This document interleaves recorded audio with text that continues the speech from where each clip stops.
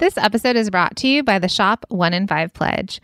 We believe that when you purchase from a small online or offline business, your dollar goes further.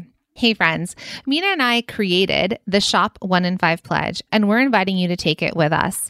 It's a commitment to make 1 in 5 of your purchases from a small business, online or offline. It's a way to make an impact together where and when it matters most. Because the truth is, your purchasing power matters now more than ever.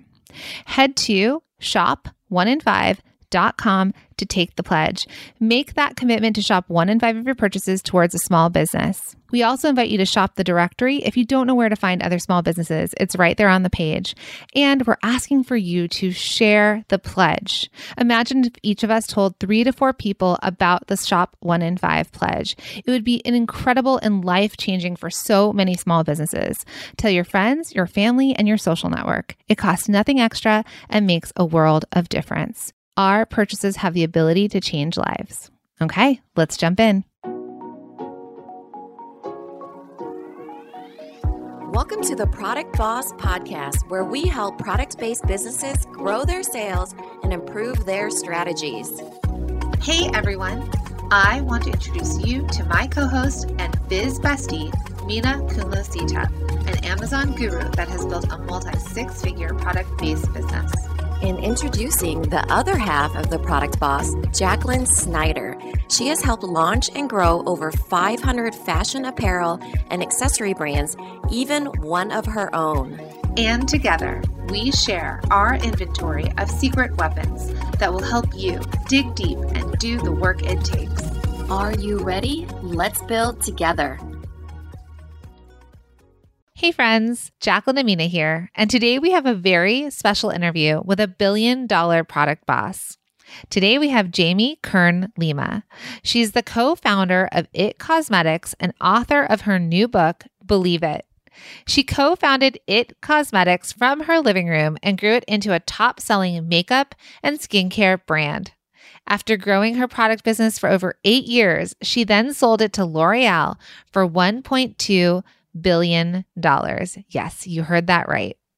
It was making Jamie the first female CEO of a brand in L'Oreal's 100-year history. Jamie is a mother of 2, wife, entrepreneur, author, billion-dollar business success story, thought leader, philanthropist, and champion of women. Today, we have Jamie on to discuss her new book, Believe It. Jamie writes that so many people think they are alone in their struggles, when really there are so many women who are undergoing the same or similar journey, which is why we fully believe and is why we tell our listeners all the time that they are not alone. Jamie feels her book was meant to help everyone on their journey to really trust themselves, know they are enough, and then believe they are enough. We're so excited to have Jamie on. Jamie, thank you for being on the show. Let's jump into the interview. Welcome to the Product Boss, Jamie. Thank you so much for having me, Jacqueline and Mina. I'm so excited to be here. We're so excited to have you. This is such an honor and a treat. You are the ultimate product boss. So we all know that a physical product business is hard, and you have to deal with the product development, the sourcing, fulfillment, sales, and all the things that come with physical goods. But you are proof that you can build a global brand from home with a family, all while working in partnership with your husband. Can we go all the way back on how and why you decided to launch a product-based business and enter the cosmetics industry? Yes.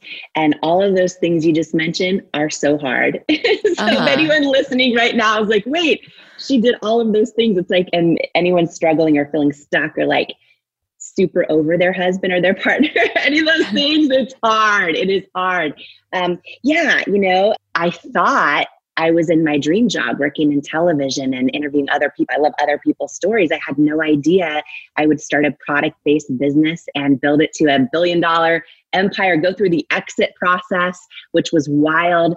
But really it all started when, I had a problem that I couldn't figure out how to solve. I got a hereditary skin condition called rosacea. And for me, it gets really bright red and bumpy. And I would be anchoring the news live and hearing my earpiece from my producers. There's something on your face. There's something on your face. You need to wipe it off. And I knew there was nothing I could wipe off. And I just started doing my research on the product I'd eventually launch, which I didn't know at the time, but I started buying everything I could get my hands on, from drugstore makeup to department stores, expensive stuff, to the pro makeup artist lines. And I had this big aha moment in two ways, which I think anyone who runs a product-based business can connect with this. And part of it, if they haven't done this part already, I really recommend it. But I had this big aha moment where I realized if I could actually figure out, like I had this gut feeling, if I could figure out how to create a product that worked for me, I bet it would help a whole lot of other people.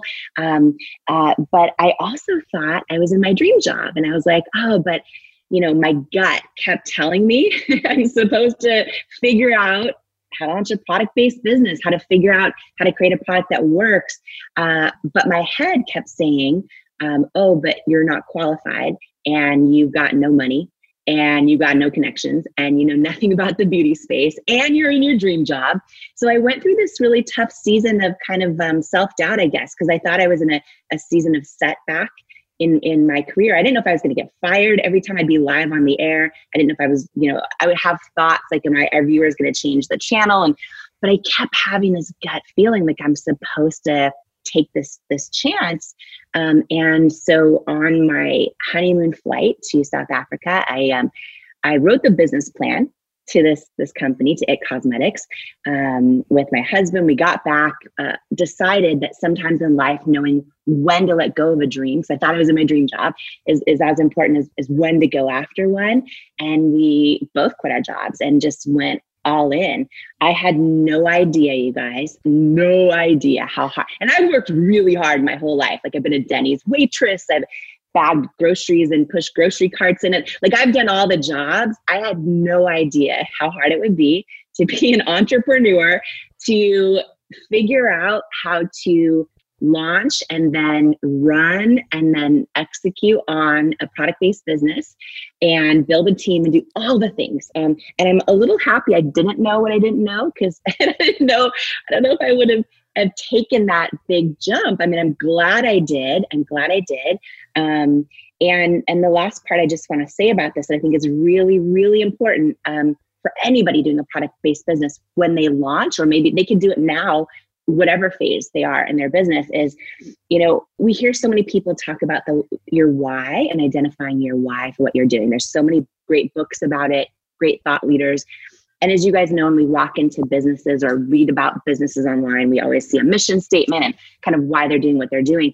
And, now I'm able to look back at the past 10 years, now that I've met tens of thousands of entrepreneurs, and I can identify a big thing. And by the way, I've done so many things wrong, which is partly why I wrote Believe It, to share all the things in my book, because I want people to feel less alone and more inspired on their own journey, especially if they're having tough times. But one of the things I realized so many people do wrong and don't make it because of this is they create a why for their business, their product-based business, or their goals, or whatever they're doing. And they stop at a why that sounds really, really good. And that when they share it with other people, it sounds good. And they actually don't go deep enough to something so meaningful to them that they can lean on it when times get tough. And what I mean by that, and then I'll wrap up. It's probably the longest answer ever. I'm like on my third cup of coffee this morning. A million things I did wrong, which I'm super happy to talk about those too. But one of the things that I did right, and how we took like an idea from my living room and endured 3 years of hundreds of no's, hundreds of rejections, and eventually built it into a $1 billion business, is early on when I identified my why. I realized that when I realized I couldn't find anything that would work for my skin, I realized, I was like, this doesn't make sense. There's hundreds of great beauty companies. Why? And millions of concealers and foundations. Why can't I find something that works? And I realized, I've actually never seen anyone that looks like me in all these beauty ads on TV and in magazines my whole life. And I realized that, as a little girl growing up, I would see those commercials and I would love them. I'd aspire to be like them, but they always, deep down inside, they always made me feel like I wasn't enough. And so I had this moment happen. I just want to share, because I think everyone needs to do this work in their own business. Is like, I could have just said, my why is to create a product that solves my own problems and works for me. Or I could have been bigger and said, oh, I want to create a product that helps millions of people and boost their confidence, right? And if I would have shared that why with everyone else, they would have been like, that's amazing. And I would have just stopped there. And I did want to do both of those things. But one thing I did right that I would encourage everyone to do who's listening to us is to take their why for their product-based business and literally peel back the layers and go way deeper to like the why beneath the why. And you know, for me, it became like, yeah, I want to create a great product that works. But I also want to shift like the whole definition of beauty inside the beauty industry. I want to create a product, but I want to use, you know, models that are real people, all ages and shapes and sizes and skin tones and skin challenges and gender identities and everything. And I want to call them beautiful models and mean it and try to shift that definition of what beauty is for every little girl out there who's about to start doubting herself and every grown woman who still does. And it was this deep why that came from a point of pain that I still feel as an adult. And I would just encourage everyone to do that deep work, because there were so many times where I got the most painful rejections and what I felt like the most painful setbacks and didn't know how this business was going to work. And if it ever was, and got down to no money, and having that deep why that I was like, oh, this has got to change. Like this has to happen. That was, you know, it was a why so much bigger than myself that fueled me so many times. I was able to lean on that so many times because it mattered so much more than my own stuff. Do you know what I mean? So I just encourage everyone to really do that work of like the deep why beneath the why for their product-based business. I love that so much. I think that that's one of the things that we, even as women, and even we're seeing even more so now, you know, raising the next generation and everything, what that could look like and what that could be, the beauty industry and everything it encompasses now. You've really evolved that into something else now, even by having a product that has carried that message throughout the years. One of the questions I have, because we do have so many people that, like you said, have self-doubt and have the mindset limitations and really feel maybe sometimes it feels like your why is not big enough, or maybe feel like you're not smart enough or you know, brave enough or all the things. Do you think that that's something that that confidence that you speak of, was that something that you always had though? Were you born with that? Or is that something that, you know, your husband has helped you with, or what was it that you can say that came from? Yeah. And really fast too, just to throw this out there, your why could be, I want to break a generational cycle of complacency in my family. So I'm going to do things different in my own life or for my own kids. It can be something real personal like that. It doesn't have to be, I want to shift the definition in an industry, right? It's just as powerful. It just needs to be real deep for you, and something that means more to you for, you know, something bigger than yourself, but it can be real personal inside your own family too, just to throw that out there. Yeah, no, I have not always been confident. Like it's funny when I just wrote, you know, Believe It, my first ever book. And a lot of people initially thought, oh, it's a business book on how to build a business. I'm like, no, or it's a story of how I went from Denny's waitress to billion-dollar entrepreneur. And I'm like, well, that's part of my story. But my real story is a girl who went from not believing in herself to learning how to believe in herself and not trusting herself, to knowing how to hear her own intuition and trust it, and literally doubting I'm enough, to trying to break through that barrier of self-doubt to know I'm enough. And part of why I wrote Believe It is because I think it's not just my story. It's a story of so many people out there right now on their own journey of doing that. And, you know, Mina, I believe that self-doubt kills more dreams than anything else. I think especially as women, imposter syndrome is a really, really big thing. And one thing I want to share on that is it's a journey. It is a lifelong journey. Anyone listening to us right now who's like, oh, maybe I'm not qualified, or maybe I didn't, you know, I don't have the right this or that or whatever it is. First of all, I think the most important thing to know is that A, it's all crap we make up in our head. But B, you're not alone in those thoughts. Like imposter syndrome, the thing that was most healing for me is now I've had the blessing of meeting some of my greatest mentors, right? Mentors that I like from afar, right? So growing up, I'd watch Oprah in my living room every single day. And as a little girl, you know, and now I've had the great honor to meet her. She was the first person that read my book cover to cover and all these things, right? But so many other awesome women I've had the blessing of meeting. And here's the thing I've learned is they all, to this day, feel the self-doubt and feel imposter syndrome. And when I've learned this time and time again, it makes me feel like, oh, okay, it's not just me. Like if someone's listening to us right now feeling self-doubt or feeling imposter syndrome or questioning if they're smart enough or qualified enough, you're not alone. Everyone has those feelings. Even people I could never imagine would have those feelings because it looks from the outside like they've accomplished everything. And I think number one is just knowing there's nothing wrong with you when you feel those things. You're not alone. It's so normal. And it's total crap we make up in our head. All those things, right? So part of our greatest journey is how do we break through that? How do we overcome that? And that to me is more important because, by the way, I can talk for hours about protecting your IP and about setting yourself up for acquisition and about manufacturing stuff. And I'm super happy to. And what I would say is what I believe is more important than any of that is what's going on in our mindset.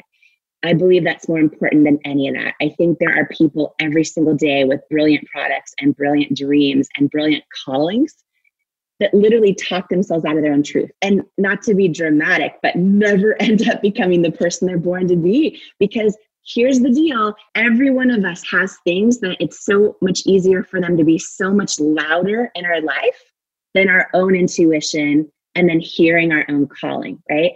And what I mean by that is, so I think that learning to hear our gut and learning to trust ourselves. And for me, like a lot of people that have different faiths or whatever, for me, when I pray, that's how I hear God is in my intuition, right?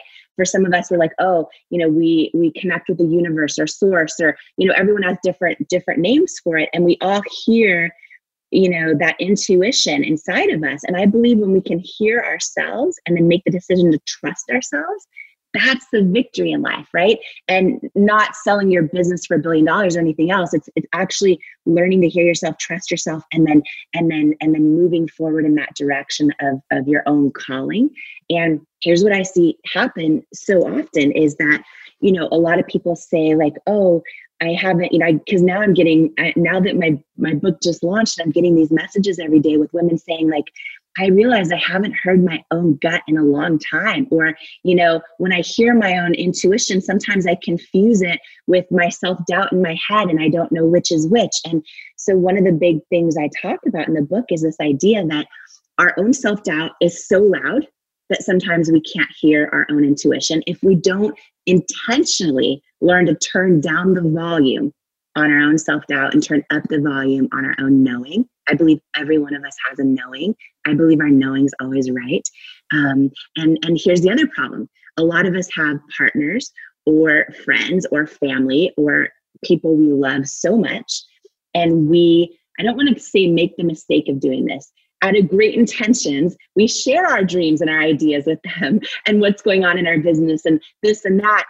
And the problem is they all typically will mean really well, but then they give us advice or feedback or their thoughts through the lens of their own fear and their own experience in life. And all of a sudden that is so loud and that turns into self-doubt in our own head or lowers our own vibration.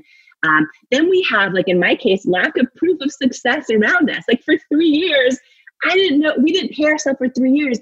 I didn't know our business was going to make it. Like there were times where, we got down to under $1,000 in our company bank account and personal bank account. I didn't know we were teetering on going out of business at any moment for years. And when we have that happen and we have people rejecting us and experts we want to put on a pedestal telling us, thank you so much, but you're not right for us. We don't think, basically they're saying you're not enough and we don't think we'll make money off you. So we're not going to carry you in our stores. That's basically what they're saying. And I heard that over and over and over from all the people I put on a pedestal. Like in the beauty space, it was Sephora and Ulta Beauty and QVC and department stores.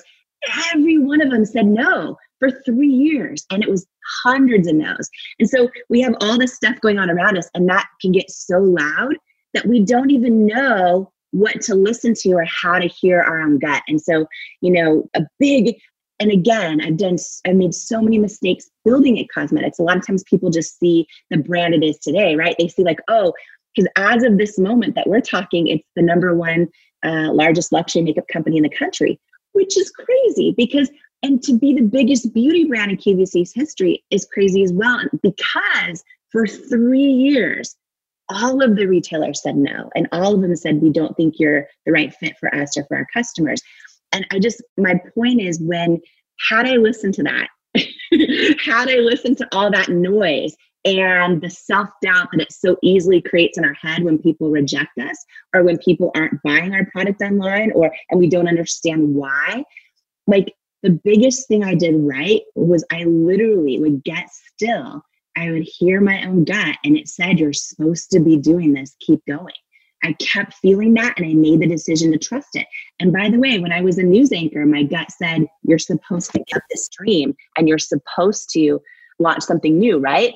But with It Cosmetics, despite those 3 years of rejections, and when we get rejections, sometimes we think, oh, I was wrong. My gut was wrong, right?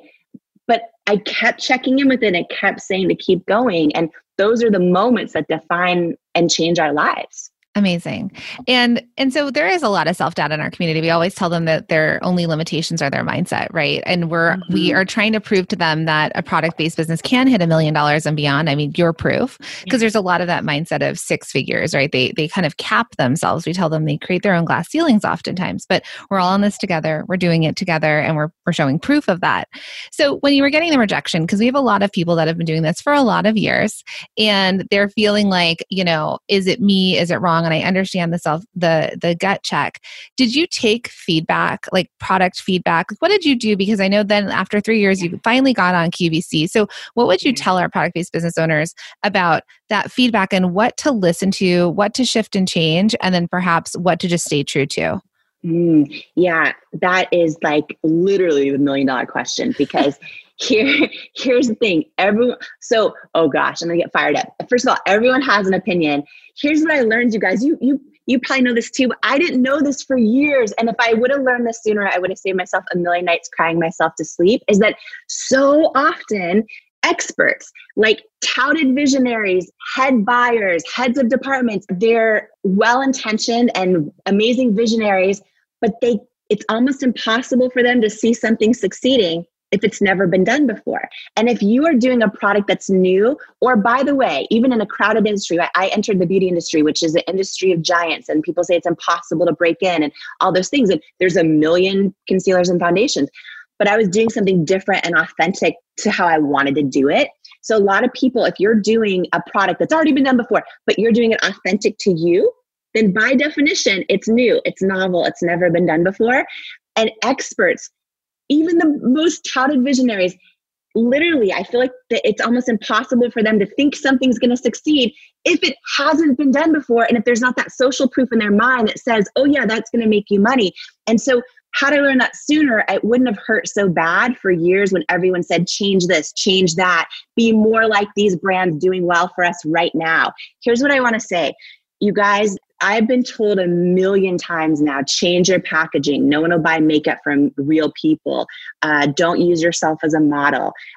Here's what's doing really well in our stores now. This is what we suggest you do, right? Over and over and over and over.